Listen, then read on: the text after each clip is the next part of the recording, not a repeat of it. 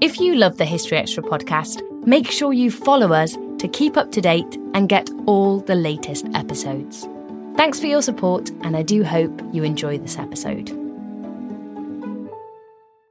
Hi, I'm Daniel, founder of Pretty Litter. Did you know cats tend to hide symptoms of sickness and pain? I learned this the hard way after losing my cat, Gingy. So I created Pretty Litter, a health monitoring litter that helps detect early signs of illness by changing colors, saving you money and potentially your cat's life. Pretty Litter is veterinarian developed, and it's the easiest way to keep tabs on your fur baby's health right at home. Go to prettylitter.com and use code SPOTIFY for 20% off your first order and a free cat toy. Terms and conditions apply. See site for details. This episode is brought to you by Shopify. Whether you're selling a little or a lot, Shopify helps you do your thing, however you cha-ching. From the launch your online shop stage, all the way to the we just hit 1 million orders stage. No matter what stage you're in, Shopify's there to help you grow. Sign up for a $1 per month trial period at shopify.com/special offer, all lowercase. That's shopify.com/special offer. The Hargan women seemed to have it all. We were blessed. My mom was amazing. But detectives would soon discover inside the house there were the bodies of 2 women. A story of betrayal you would struggle to believe if it wasn't true. I am just praying to God, this is a sick joke. From 48 Hours, this is Blood is Thicker, the Hargan family killings. Listen to Blood is Thicker, the Hargan family killings, wherever you get your podcasts.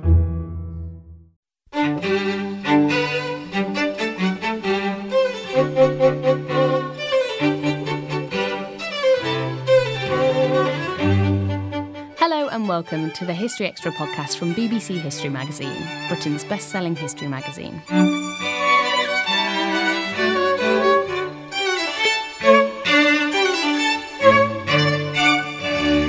I'm Ellie Cawthorne. This month sees the 75th anniversary of the British and American attack on Dresden in 1945.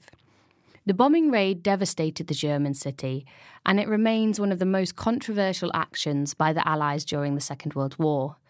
The Dresden raid is the subject of a new book by the historical author Sinclair Mackay, and he met up with our editor Rob Attar in London to discuss the story of a wartime tragedy. Rob began by asking Sinclair to describe the city's history prior to the Nazi era. Well, I mean, the thing about Dresden was that before the darkness of Nazism stole over, it was this extraordinary kind of flashing cultural jewel. A very beautiful city, nestled deep in the valley of the Elbe River, only 100 miles or so from Prague, so very close to the Czech border, very close to the Polish border, and surrounded by sort of gentle hills and forests and rocky plains. And it was a fantastic draw for huge numbers of artists and musicians. Wagner lived there in the 19th century. In the 20th century, Richard Strauss was there at the opera company. Amid the many brilliant artists they had over the years, Caspar David Friedrich, the romantic artist of the 19th century, lived in Dresden for many years. And you can see actually how the city kind of influenced and informed some of his work. Then you get the famous modernists like Otto Dix. These modernists who were there at the Dresden Academy of Arts, which itself was kind of pulsatingly kind of vigorous.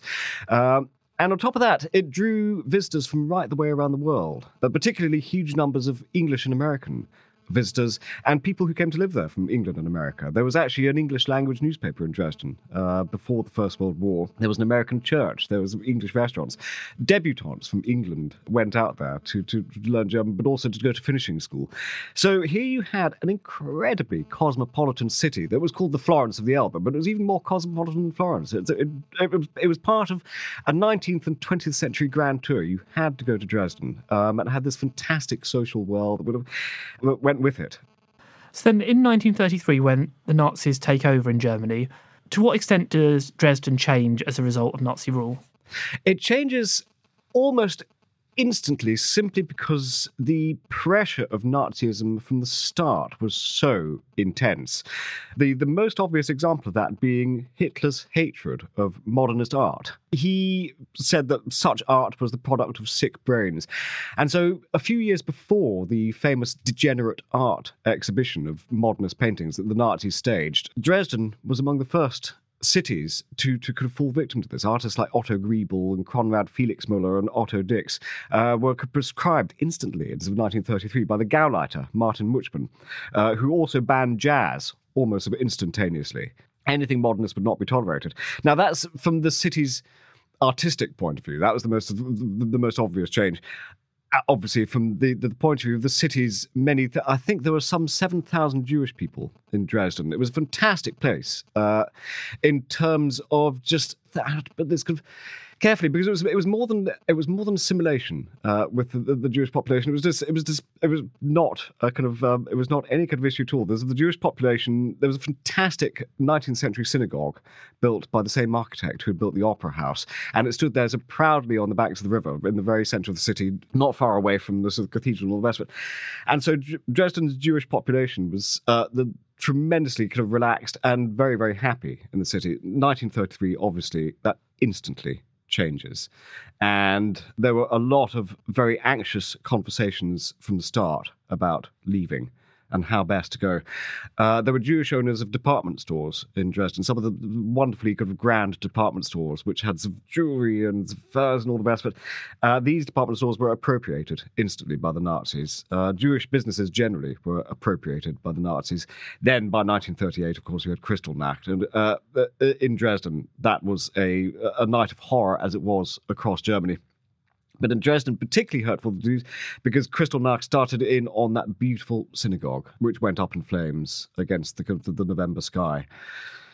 In terms of other changes, Dresden wasn't just this amazing cultural jewel, it was also an incredible place for inventors and inventions and new and coming technology. And that's the other kind of thing that changed. Before the Nazis and basically at the turn of the 20th century, this was a city that had seen the most fantastic kind of leaps of invention. Obviously, in the 18th century, they had porcelain. Porcelain was the great sort of Dresden innovation that swept the world, and decorative porcelain, which is what Dresden became famous for throughout Europe. But there were also sort of the other inventions like mouthwash that came from Dresden. Karl Lingner invented mouthwash there. There was a huge emphasis on kind of the public hygiene. There was firms like Seidel and Naumann that made brilliant typewriters and bicycles and sewing machines, which again were sort of exported right the way across Europe, right the way across the continent. There was Zeiss Icon, the fantastic photography firm, which brought in huge kind of innovations in terms of kind of home photography and home cinema photography too. Now, with the advent of the Nazis, once again, all that very gradually started to change. And as the war approached, and then as war came, all these brilliant factories, which are doing all this brilliant kind of technical work with optics and new technology, were turned entirely to the purposes of war. And those who worked in those factories saw gradually the importation of forced labour, slave labour, basically. The women drawn from the USSR, Jewish women drawn from concentration camps, working in incredibly kind of hideously stressed conditions. So again, the atmosphere of the city changed kind of instantly with 1933, but for the Dresdeners themselves, these citizens having to kind of adapt to this new world where suddenly blood-red swastikas were flying on civic buildings, and yet still these beautiful operas were being performed, and the extraordinary ethereal choirs were still singing. How was it possible for the two to kind of to coexist? And that, I think, is one of the central kind of fascinations of the pre-bombing story of Dresden. And how enthusiastic were the people of Dresden for Nazism, and how far did they go along with things like the anti-Semitic persecution and the acceptance of forced labourers? Now, I think it's incredibly difficult to gauge enthusiasm because this was they were living in a terrorist state, basically. They were all citizens were living under the threat of death. Telephones were being bugged, conversations were being monitored. If you didn't give the Hitler salute in the street, you could be beaten up by SS thugs. Anyone could be taken in the middle of the night, taken to cells, beaten up, executed for simply loose talk or demoralising talk. So I think it's fair to say not much in the way of enthusiasm. And the counterpoint to that, actually, now, one of the things I found so piercingly touching in the Dresden story is that we have the diaries of Professor Victor Klemperer, a philology professor and Jewish philology professor. It was forbidden for Jewish people to keep diaries, again, on pain of death. If the diaries had been discovered, that basically would have been it. But with great courage, he kept this day-to-day diary from 1933 right the way through to his death in 1959, which gives the most extraordinary kind of overview from the Jewish point of view of what was happening in the city. He and his wife decided to stay, even though he was expelled from university. He was no longer even allowed to use the university library. He was forced to have his cat put down because the Nazis said that Jews were not permitted to keep pets. The cruelties piled up day by day by day and became ever more excruciating. And he could see how Dresden's Jewish population was being basically taken to death camps week by week, day by day. More and more and more Jewish people were getting the orders to pack a bag for 3 days and go to the railway station. Professor Victor Klemperer made clear they knew what was happening. It wasn't a secret. That was what made it so particularly terrifying. But there's a counterpoint to that, which was that he also noted moments of extraordinary kindness from Gentile Dresdeners who would quietly, either in a shop, slip him extra rations that he wasn't allowed to have, or would perform others of small acts. He was in a forced labour party in the mid-1940s during the war, sweeping snow from the roads, and the supervisor could see he was an old man with an ailing heart, and he said, "Look, actually, just don't push yourself too hard, just stand on the side there." Those small acts of kindness, he noted, and they now make an extraordinarily moving reading, because you do wonder, among a population of German civilians, so many of them could see, so many of them said to Professor Klemperer, "We hate what they're doing to the Jews." So you do wonder very much, really. And prior to the raid in February 45, how far had the war militarily affected Dresden, and particularly in terms of bombing? In relation to other German cities, which of course Dresden had heard all the news about, so, the devastation in Hamburg, Cologne, Lübeck, Mannheim, all these German cities which had been hit. The Dresdeners was slightly ignored the fact that they hadn't been hit. There were some rumours going around that Churchill's grandmother had lived in Dresden for a while, and that was why Dresden was ignored by the Allied bombers. They didn't want to touch this place, which had a special place in Churchill's heart. It had been targeted before. It had been targeted in 1944 by the Americans in daytime raids. And the Americans were going specifically for the railway marshalling yards, because Dresden was a huge transport hub. There was a hugely busy railway junction with lines going out to Eastern Europe, to Southern Europe, up to Berlin, and there was a huge amount of military movement through the city. And so the Americans made these daytime raids in 1944, which claimed several hundred lives, and sent the people of Dresden down to these makeshift extemporized shelters. But the people of Dresden were always watchful. They were always expecting it. But there were no special shelters built for them. Unlike other German cities, it was felt by the Dresden authorities that it was not necessary to construct special bomb-proof shelters.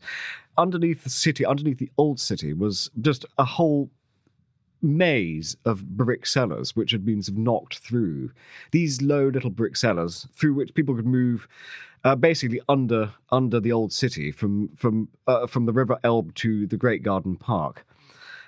These were deemed sufficient. There was only one specially constructed shelter in the city, and that was for the Gauleiter, Martin Muchman. He was all right.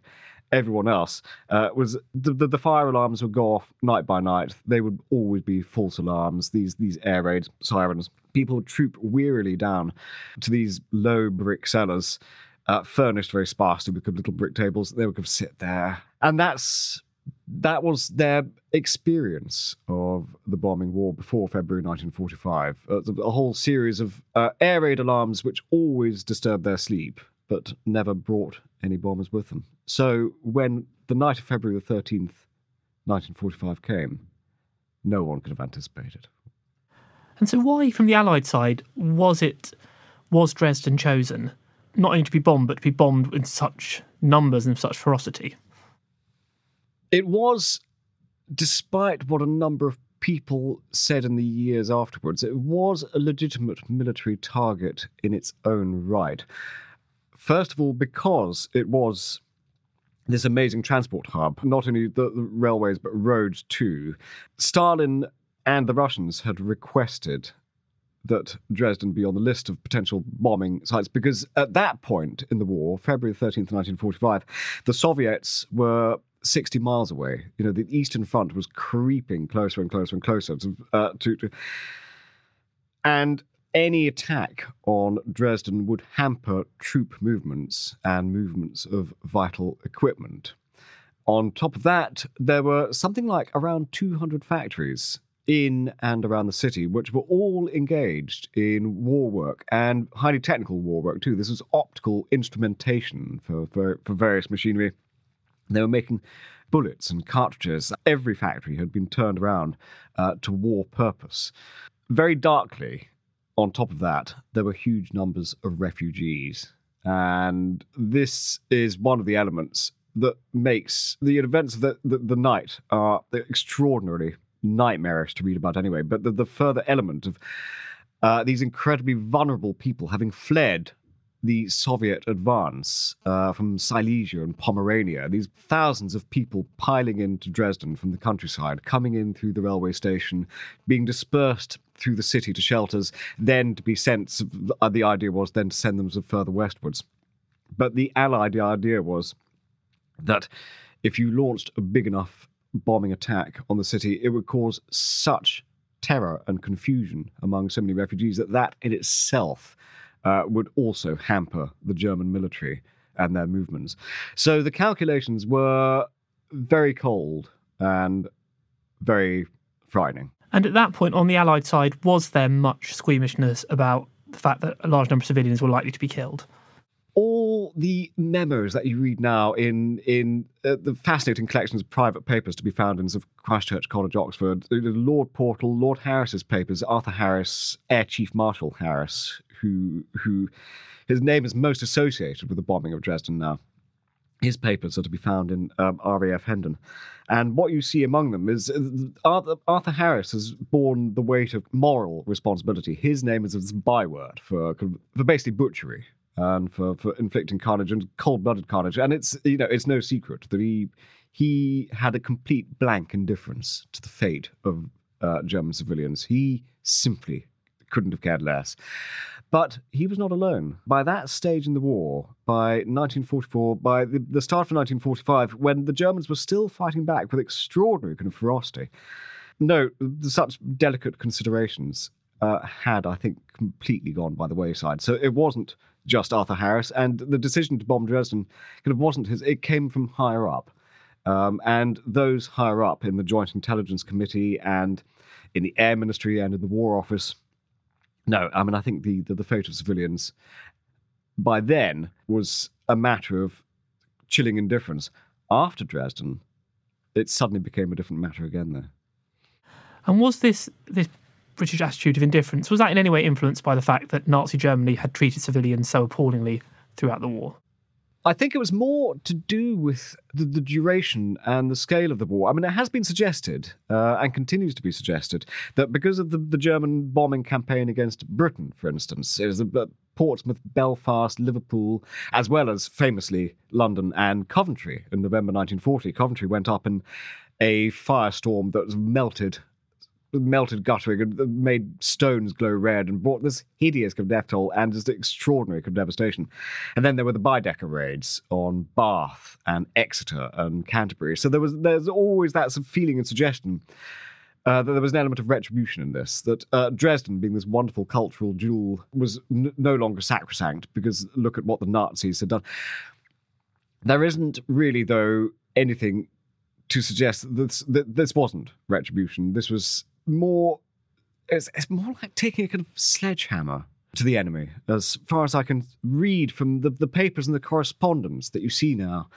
I can read it as just a desperate effort to make the war stop and to make the Nazis stop. It was beyond kind of retribution. It was just, there comes a point after so many years of conflict, after some 6 years of conflict, where just rationality, cold rationality, actually just starts to evaporate.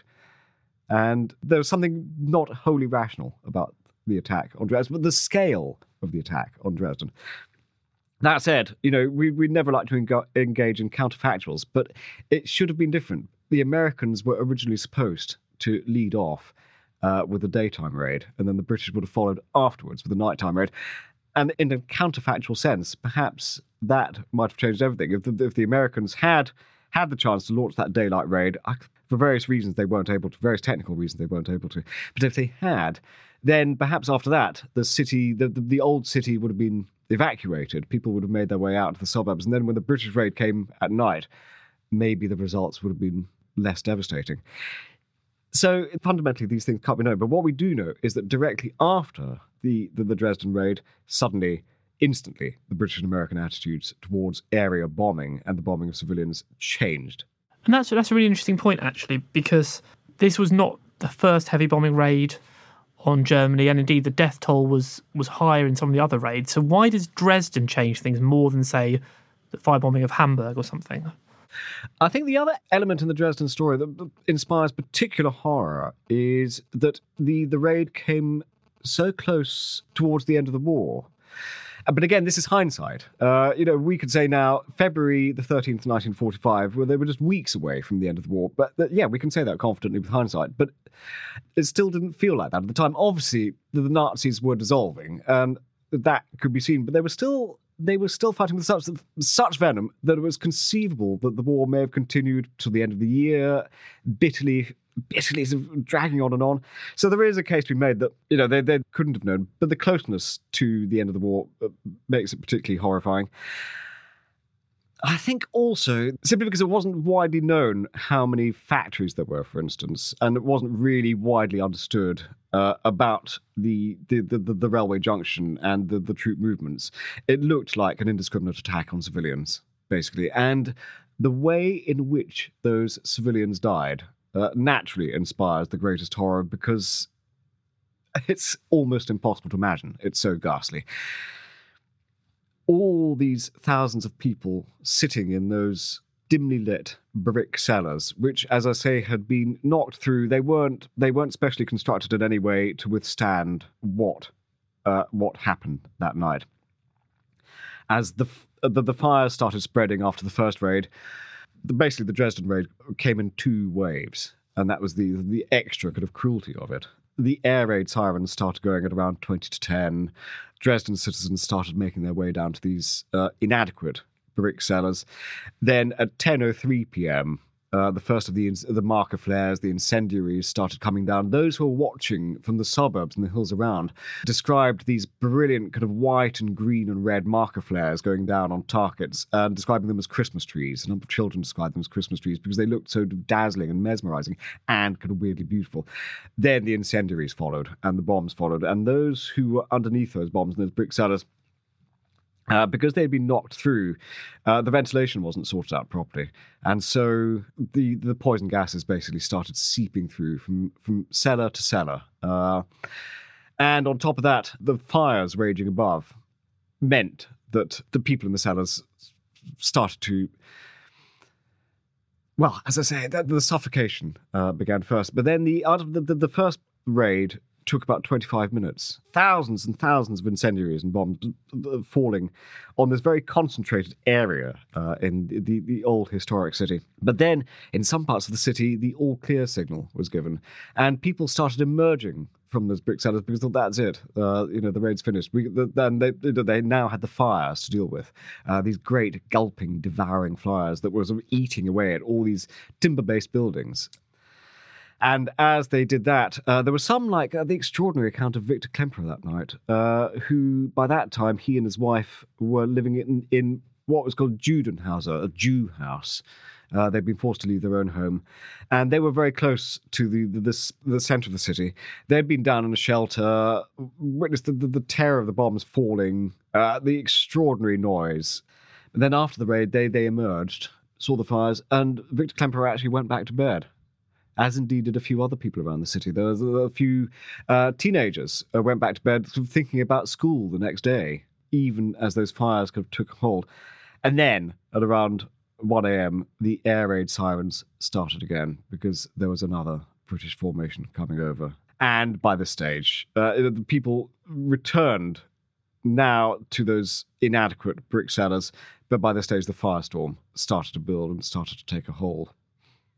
What was there in the way of defences from the German side? Were there any air defences? Were there any aeroplanes scrambled to fight the bombers? There was pitifully little in the way of air defences. There should have been some anti-aircraft guns based around the city, and there had been previously, but they'd been moved to the Eastern Front as part of the effort against the Soviet forces. There were some German fighter planes at the nearby airport in the hills above the town, 10 fighter planes against 796 of the British bombers. They knew, I think it was fairly clear that they knew there was very little that they could do. How do you take on this extraordinary kind of vision of the apocalypse, which is basically what the British brought? So in terms of defences, no, very, very little indeed. In fact, to all intents and purposes, nothing.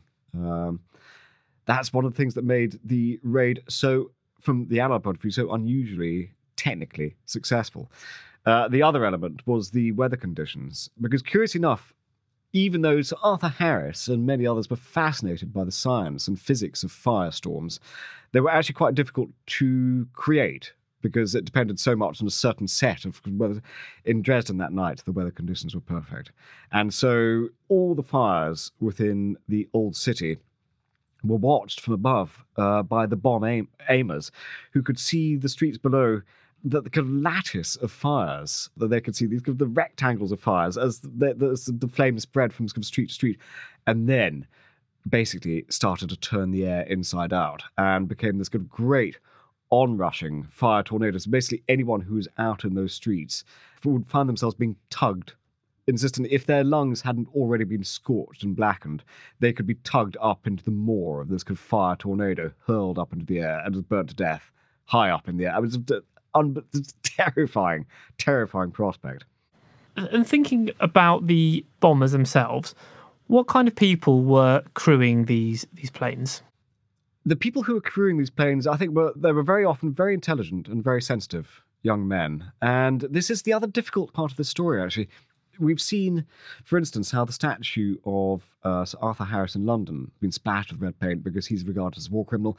But how are you then to regard these extraordinary bomber crews? Are they to be seen as war criminals too? I mean, clearly, obviously not. What they did was, the lives they led, again, were, I think, almost impossible to imagine. Here were these young men who all volunteered. They weren't conscripted. Each Lancaster had a crew of 7 people, from the pilot to the bomb aimer to the navigator to the flight tactician to the gunners, who were basically defending.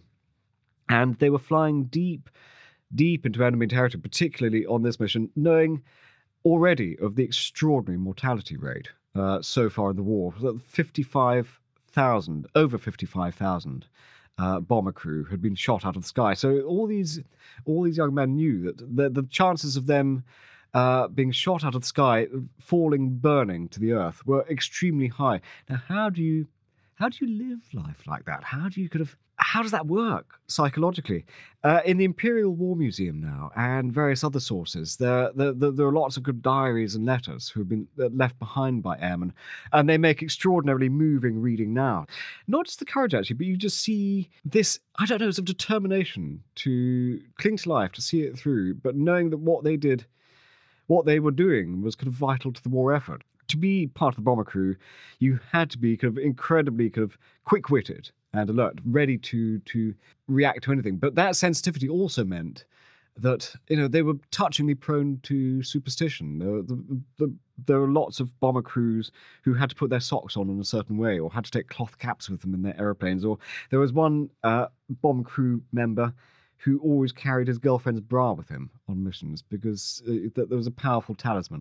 As long as he had that bra, somehow he would be safe. And you think, how was that possible to do that night after night? And then come back to base and see all those empty beds representing those who didn't come back and live with that proximity to death. The cliched view of the RAF wartime airman now is that of kind of ludicrous acronym-based banter, some top hole, AO, all this BBFQ, all that kind of stuff. But actually, the reality is so much more serious. When they were back in England, they would spend their time sometimes going to lectures academic lectures. They would read poetry, they would write poetry. As I say, these were cultured, sensitive men. And again, this is part of the moral fascination of the story, I think. Their mission was very straightforward. Their mission was to destroy Nazism, because Nazism was a terrible moral taint that was threatening to take over the world. And they were doing everything they could. I think it was the literary critic David Lodge, whose own father was an airman, who said that there was this kind of image in later years of the airmen being almost like medieval knights, or knights on a sort of grail mission, that they had that kind of nobility about them. So whatever you think about the motives of Bomber Command itself and the ethics of area bombing and civilian bombing, it doesn't apply to these airmen themselves, who were just amazing in their kind of courage, both physical and psychological. Still to come on the History Extra podcast. And then it produced a reaction in Britain, particularly from Winston Churchill. He looked at Dresden and suddenly had an intense attack of anguish.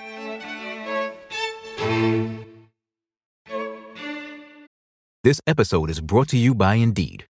We're driven by the search for better, but when it comes to hiring, the best way to search for a candidate isn't to search at all. Don't search, match with Indeed.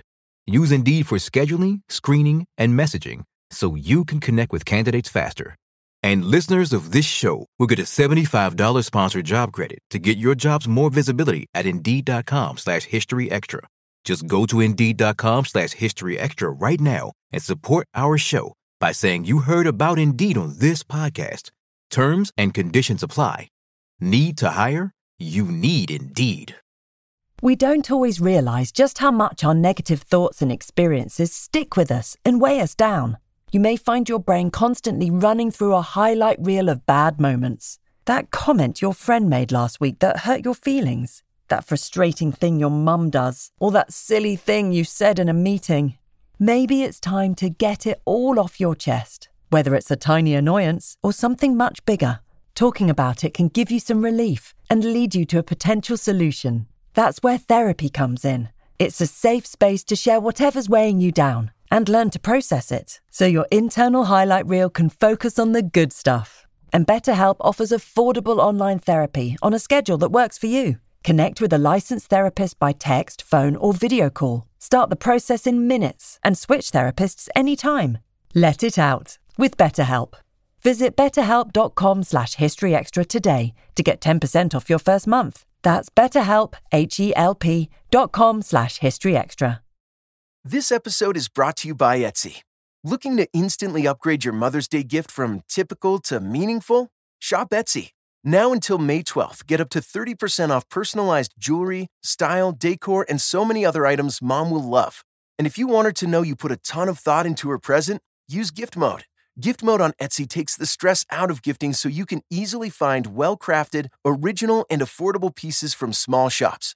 Just tap or click Gift Mode on your Etsy app or Etsy.com. Then answer a few short questions about Mom, and Gift Mode instantly gives you curated ideas based on hundreds of personas. Need something original and affordable for Mother's Day? Etsy has it. Shop until May 12th for up to 30% off gifts for Mom. Terms apply. Back on the ground in Dresden, one of the subjects about the raid that's been quite fiercely debated over the years is the number of casualties. What do we know now about how many people were killed? The Dresden authorities have themselves been extremely careful about this, because in Dresden, even now, remembrance is a battlefield, and there are those who seek to appropriate the memory of the long-distant dead for their own political purposes. I mean, I'll come to that. But in the initial aftershock of the raids, it was Joseph Goebbels who put the number of fatalities as 250,000. There was never any evidence that it was as many as that, but it was vital for German propaganda purposes at that point that the Allies were to be seen as steeped in innocent blood as the Nazis were, that there was an equivalence here. Goebbels was very keen to get that out to the world, and it was one of those figures that was spread throughout the neutral countries. In later years, the figure was revised somewhat. there was a very controversial historian who put the number at 135,000 in the 1960s. That in itself had been gleaned from a historian in Dresden who I think possibly had his own agenda. And so once again, the figure of 135,000 became fixed. So much so that the novelist Kurt Vonnegut, who wrote the brilliant and now immortal Slaughterhouse-Five, which had Dresden and the Dresden bombing as its dark baseline, Kurt Vonnegut used the figure 135,000 too, because that was the accepted fact. Kurt Vonnegut, incidentally, had been an American prisoner of war, and he had been in Dresden that night. And ironically enough, many of his Nazi captors were much more vulnerable than he was throughout the bombing, because the slaughterhouse in question, where he and his fellow prisoners were being kept, literally a slaughterhouse where they were keeping the carcasses of pigs and sheep, but it was a concrete-based structure. So as the bombing unfolded, there he was. What's happened in more recent years is that there was a special historical commission in Germany based around Dresden to look into this question of numbers.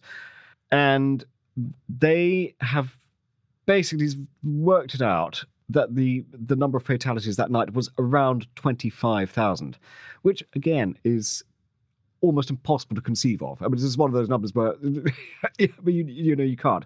Also, I think chillingly, it's impossible to be exact because there were so many refugees in the city that night. And presumably then so many undocumented people. And on top of that, one of the most hideous aspects of the story was when we're talking about body count, we're talking about what's left of bodies. In many of those brick cellars, what were very often found as desiccated mummies and some liquefied remains. There was the bodies without heads, the bodies that were dismembered, and in the streets themselves, in the hours and the days afterwards, there were civilians who came in from the suburbs in search of relatives, in search of friends, who basically had stepped out onto an alien, dead world, just complete rubble, where once had been streets, so they couldn't even navigate. And in among all this rubble were just body parts and heads. It's a vision of hell, and it's kind of almost impossible to comprehend. And you also see this vision of the authorities, who were very quick to see that the threat of disease might come, so they had to get rid of these bodies very, very quickly. So they set up pyres in the old market square, where hundreds of bodies were set fire to in the open air. And that was kind of like literally a medieval vision of the end of the world. Did the raid on Dresden, as far as we know, have the military impact that it was intended to do? Again, it's one of these questions that's very difficult to quantify. It certainly hampered troop movements, and it certainly knocked out factories like Zeiss Ikon and Seidler Naumann and various other factories around the town. I mean, in those terms, I would say yes, but the other side of that is that in terms of the damaged railways, for instance, there was a functioning railway line up and running just a matter of days afterwards. The Nazi authorities were very, very quick to get it moving again. And actually, one of the most extraordinary parts of the story, once you've been through the absolute nightmare of the firestorm, the bombing, and just the obscenity, the medieval obscenity of all these corpses is, the medical authorities very quickly. The hospital stayed open. The senior medic, Dr. Albert Fromm, could have worked through the night of the bombing, made sure that hospitals were set up in villages around, so military hospitals were converted for civilian use. Civilians themselves were evacuated to rural billets. And in civic terms, the speed at which the authorities managed to get in kind of food and even simple things like some tea and coffee, I mean, just kind of extraordinary. So, I mean, in that sense, no. I mean, there was kind of defiance in the city which could have said that no. And it kind of, you slightly wonder if the point of the lesson of it is, even with that level of devastation, does bombing ever work in any kind of conflict? And this is very much a question for now as well. We see in conflicts in various places around the world, the bombing of civilians. Can anyone think of a single example where it ever worked? In the case of Dresden, you have, I think, this fascinating distinction between the disgusting Nazi regime and the hapless Gauleiter, Martin Muchman. But then you've got a kind of civic response running alongside that. As I say, you've got these fantastically organised medical orderlies who piled in from kind of Berlin. You've got some fire engines piling in from some different towns around the regions, people volunteering from around the region to help in the midst of this absolute devastation. There were witnesses who remembered medical orderlies going around checking people's eyes, because one of the most, of all the many hideous things that night, those who were the walking wounded found their eyesight hideously damaged by the floating ashen embers that got everywhere. But you have these very sort of matter-of-fact orderlies going on with spatulas and eye drops and organising, shuffling groups of people in such a way that some comfort was kind of brought. So yes, the dark fascination of the story then is not just the devastation and the death, but how then people could respond to that. And it shows you something about the elasticity and the adaptability of the human spirit. It was absolutely extraordinary. And earlier you mentioned the fact that attitudes towards bombing changed after Dresden. So what was the reaction in Britain and also in America to what happened? Curiously, if you read the British newspapers now from the time, the day after the raid and the day after that, the Daily Telegraph, the Daily Mail and the Daily Mirror all published the news. They were all saying that Dresden is now a city in ashes. But I think one newspaper put it at 1,400 bombers rather than 796 came over. There was no secret about the devastation that had been wrought. Even if they didn't say how many fatalities there'd been, it was absolutely plain that Dresden had been flattened. And there didn't seem to be an immediate kind of recall. In fact, rather tastelessly, the Daily Telegraph had a spoof joke headline in its Peterborough column which said, Dresden, new version of Bull in China shop, referring to the porcelain industry. Oh, really? It was an American reporter, Howard Cowan, who a couple of days after the raid was exploring further the devastation, and he described it in a report as terror bombing. He didn't do so critically, which is the curious thing. He did so with enthusiasm. He said, basically in this report, that at last the Allies have brought terror bombing to the conflict in an effort to extinguish the morale of the disgusting Nazi regime. But it was that crucial phrase, terror bombing. It somehow got past the censors, and it made its way into the American press. And at that point, the Americans recoiled furiously. From the point of view of the American Air Force and the American hierarchy, they had always been about what they called precision bombing. They engaged in daylight raids. They knew that it was absolutely vital that in moral terms, they always had to be completely way, way, way above anything that the Germans were doing.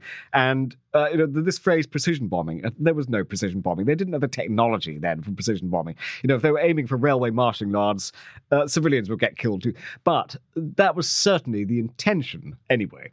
And so this phrase terror bombing produced instant reaction. They just absolutely could not have this at all.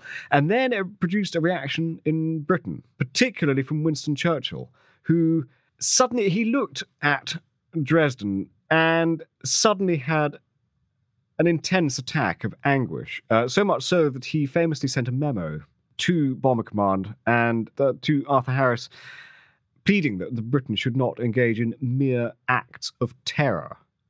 Now, to Bomber Command, particularly to Arthur Harris, that was an extraordinary kind of broadside because from Air Chief Marshal Harris's point of view, he'd been prosecuting a war. This is how to fight a war. He did not regard himself as engaging in mere acts of terror. But for the Prime Minister to suddenly turn and say that, it meant that area bombing was a strategy that they were now looking at very, very closely, because it was also to do with what came after the conflict, from the British side, but also the American side. Because if it had been seen that they had been engaged in terror bombing, once the Nazis had been defeated, how best were they going to win the German civilian population around them if it had been seen that that had been their tactics? So part of this was about the propaganda that would come after the war and how Germany was to be denazified after the war.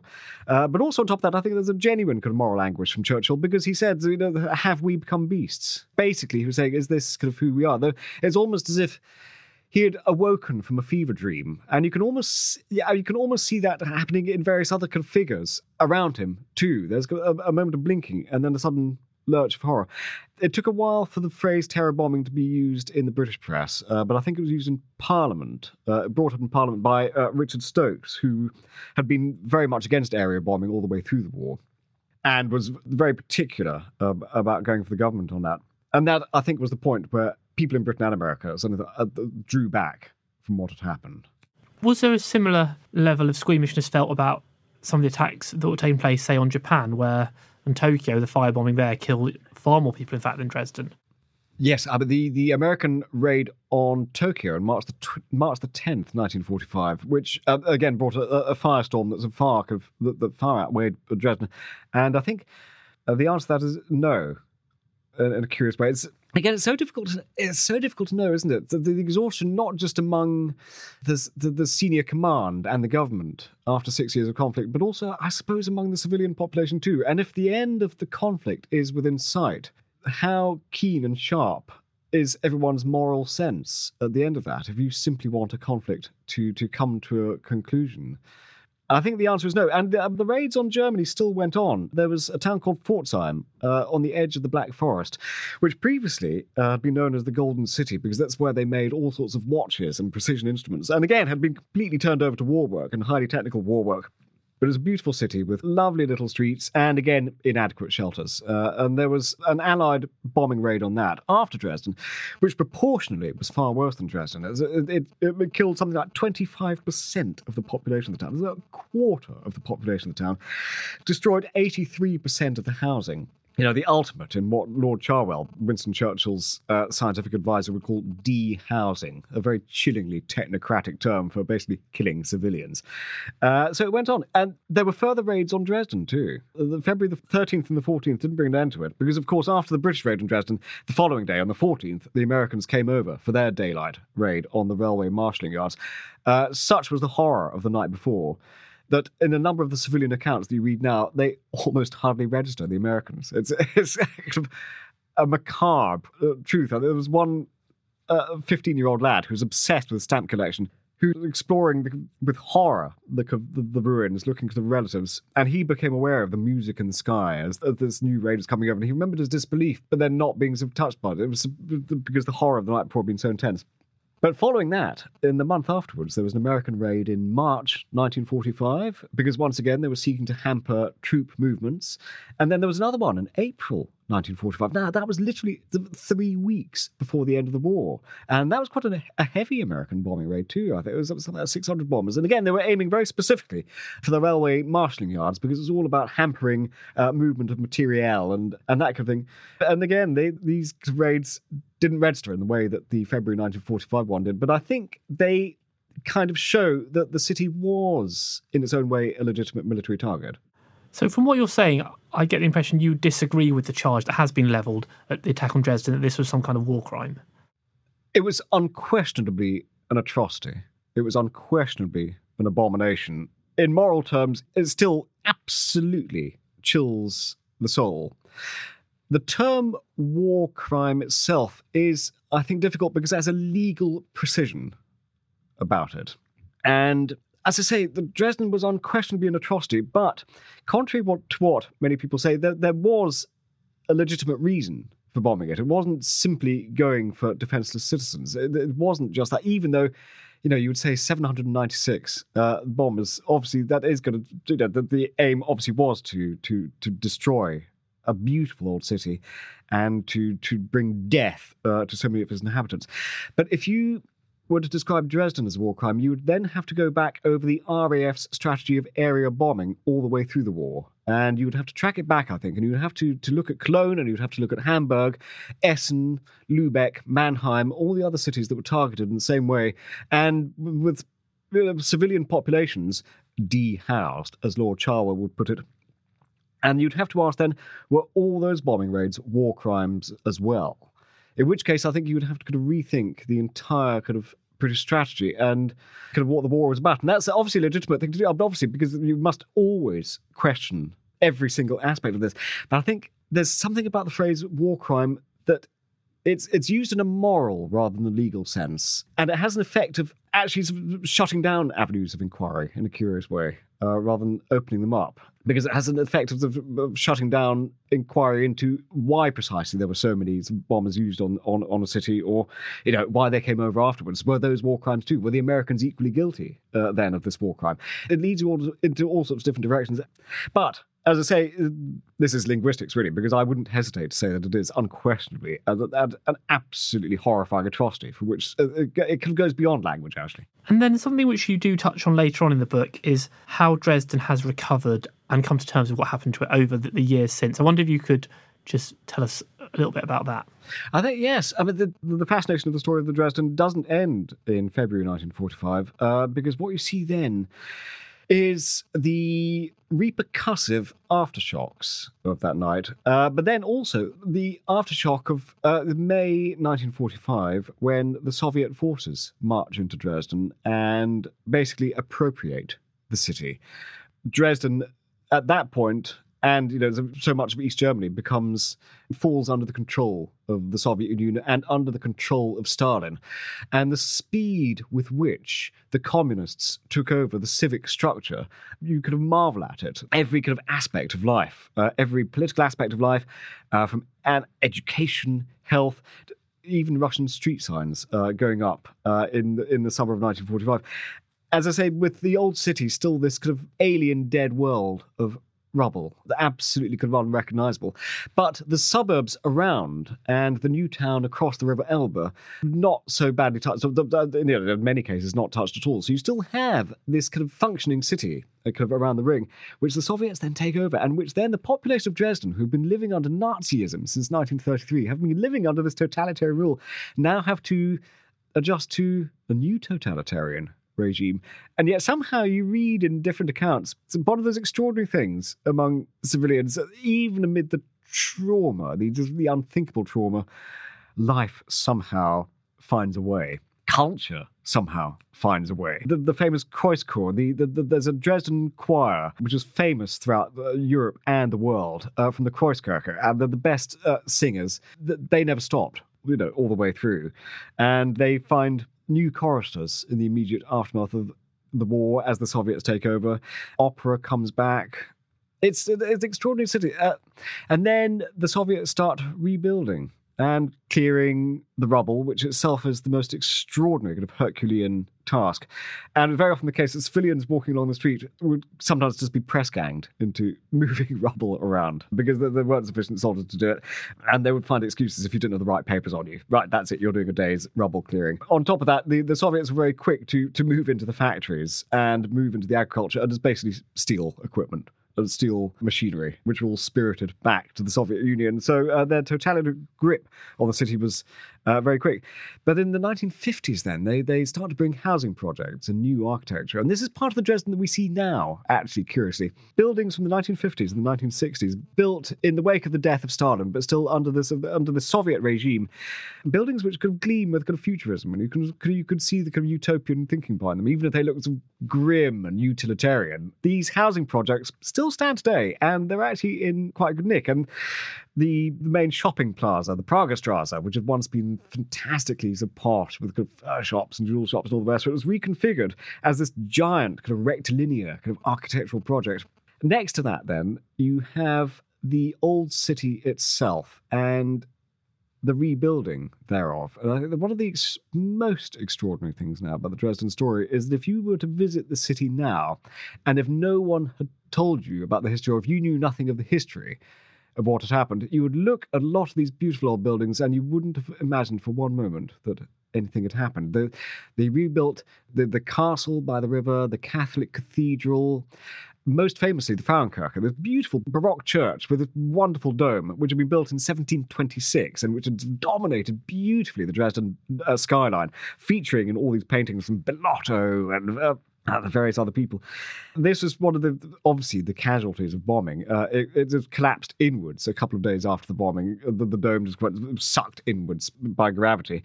And the Soviets left it untouched for many years simply because actually there just wasn't the money to rebuild it. An incredibly difficult technical task. But in recent years, they have rebuilt it. And what you see now, not just the exterior of it, but the interior, which has been reproduced in every single particular way, from the amazing kind of blue and gold paintwork to the elaborate frescoes of saints that are painted on the ceiling, and the gold, the Garden of Gethsemane altarpiece, and the beautiful galleries, the 18th century galleries.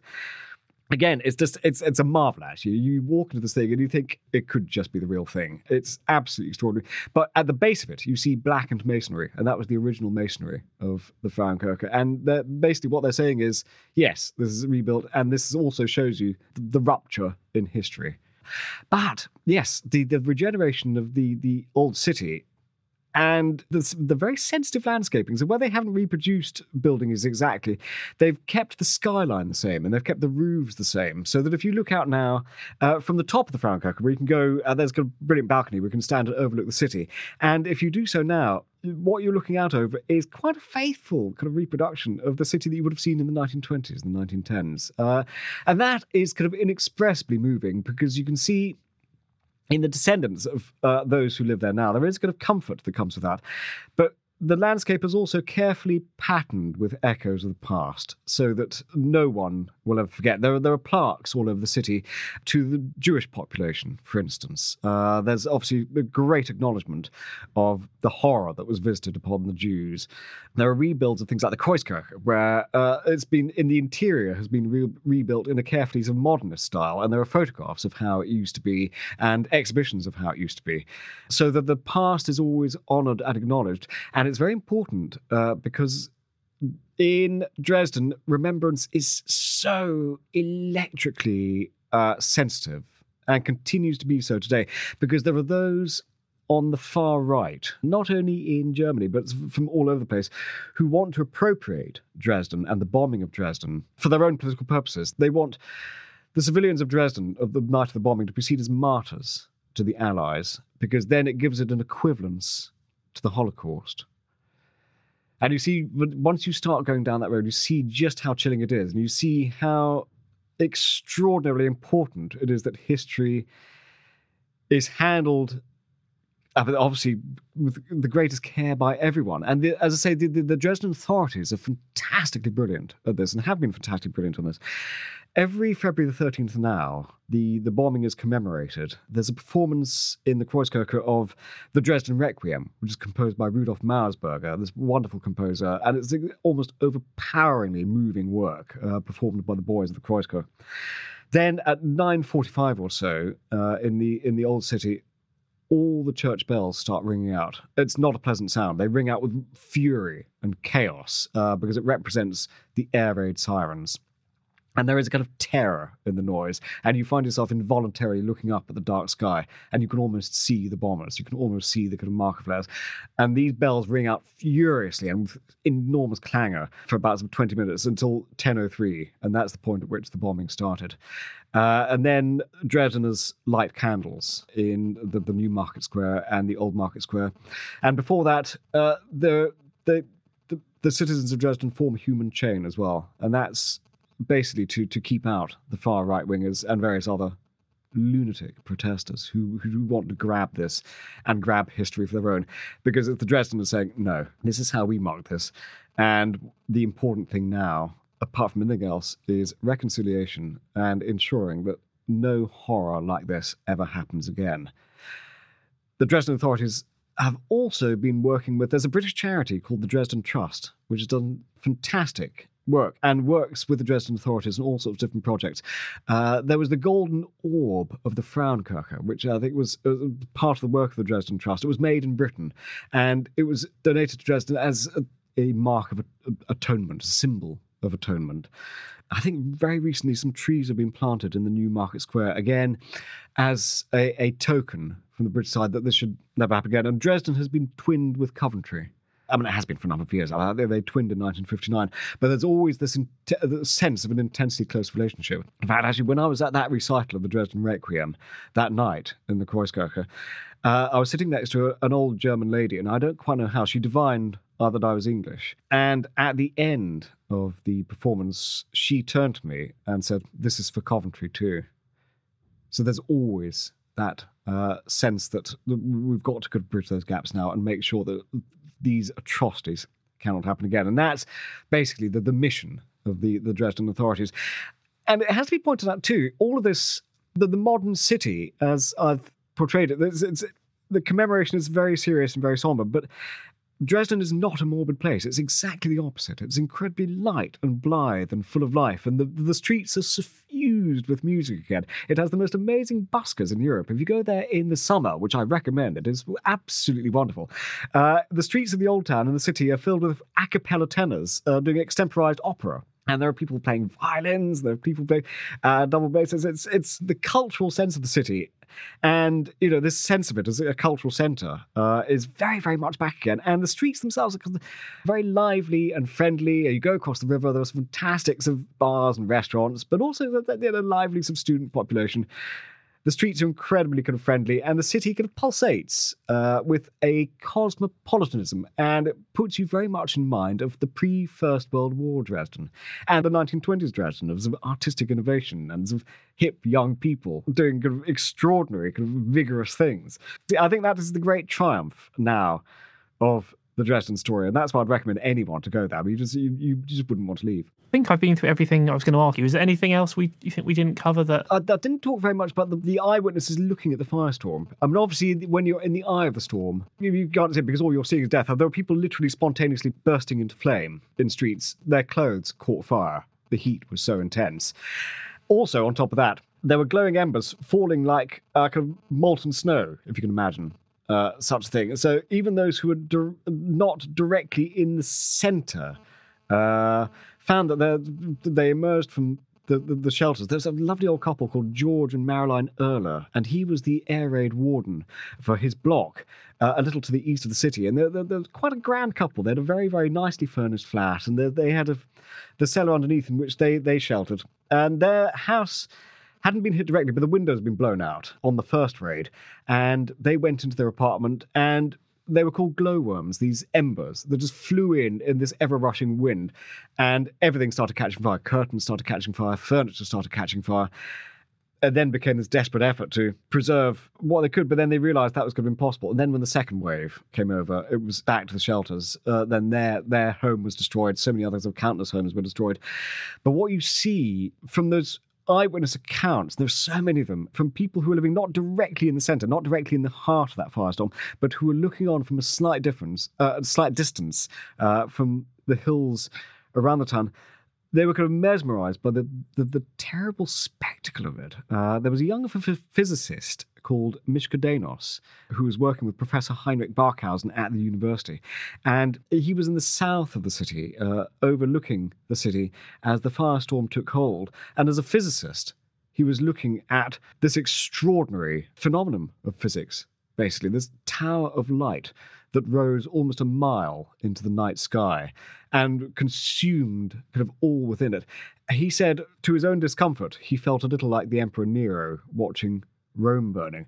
But you could imagine from that distance not only the fear and the terror, but also just the not being able to move from looking at it. And you see a lot of that. There's one eyewitness, a young 15-year-old, who I think I've mentioned before, who was basically obsessed with the stamp collection, but he was there on that night helping refugees around. Helping refugees into shelters. Then when the raid began, he and his mate just about made it home. And again, they were on the other side of the river, so they weren't directly in the heart of the firestorm. But what he saw, the way the sky started changing colour, the pullulating heat that came right the way across the river. And again, once again, the embers, so that he had to put on a pair of goggles in order to go outside, because otherwise he knew that his eyes would be singed and burned. And then seeing some figures emerging from the mist and the fog, the wounded soldiers leaving a hospital ward because part of the hospital had been hit. And as far as I can see, the 15-year-olds have almost seen these ghostly figures emerging out of the mist, these kind of unexplained things. Then you see, yes, as I say, there are people trying to make their way to the hospitals on the fringes of the old city, and the streets beneath them, the tar has completely melted. The tar has started to bubble. Feet are getting stuck in the tar. People now can't move. It has the literal qualities of a nightmare.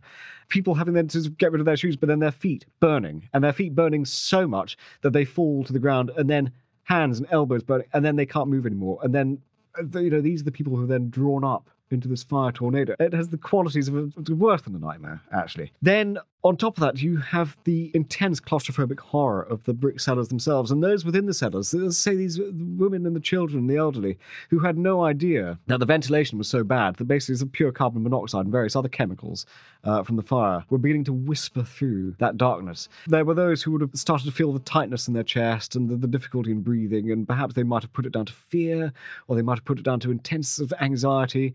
So many people suffered heart attacks, then just suffocated. As I say, it is kind of almost impossible to take in the scale in just a few hours. Then of the inferno then rising so high that people were just mummified and liquefied. It has to be said, the Dresden City Archives has done the most fantastic job in eliciting and soliciting eyewitness accounts from those who were there on the night. So they had a number of contributions from people who were children at the time, basically some teenagers and some children younger than that. They've also managed to get some diaries and letters, too, of people, older civilians, as I say, like George and Marilyn Erler, who were there that night. You get an intense flavour of what the city was like before that as well, and kind of what came after. But through these eyewitness accounts, you start to get a sense of that kind of mosaic of horror. And that's everything from the understanding of the difficulty of moving, the horror of a street in front of you going up in flames, so you having to backtrack and find another route out. That terror of going down to a cellar. As the second bombing raid started, there was one particular eyewitness who said that there was a brewery that had a cellar, and that seemed to be slightly firmer than most cellars. But to get down to it, you had to go down several flights of stairs, and then you just basically had this concrete cellar. And in the second wave, this witness remembered that suddenly the cellar started filling up with more and more people that hadn't been there before, and he realised that refugees were coming in, people were just fleeing in off the streets. And then suddenly there was intense claustrophobic horror of suddenly there's no sitting room anymore, and suddenly standing room becomes difficult as more and more people are piling into this darkness. And then you suddenly realise on top of that the vulnerability of just the single light bulbs, and if the light bulbs should go, people trapped in that darkness.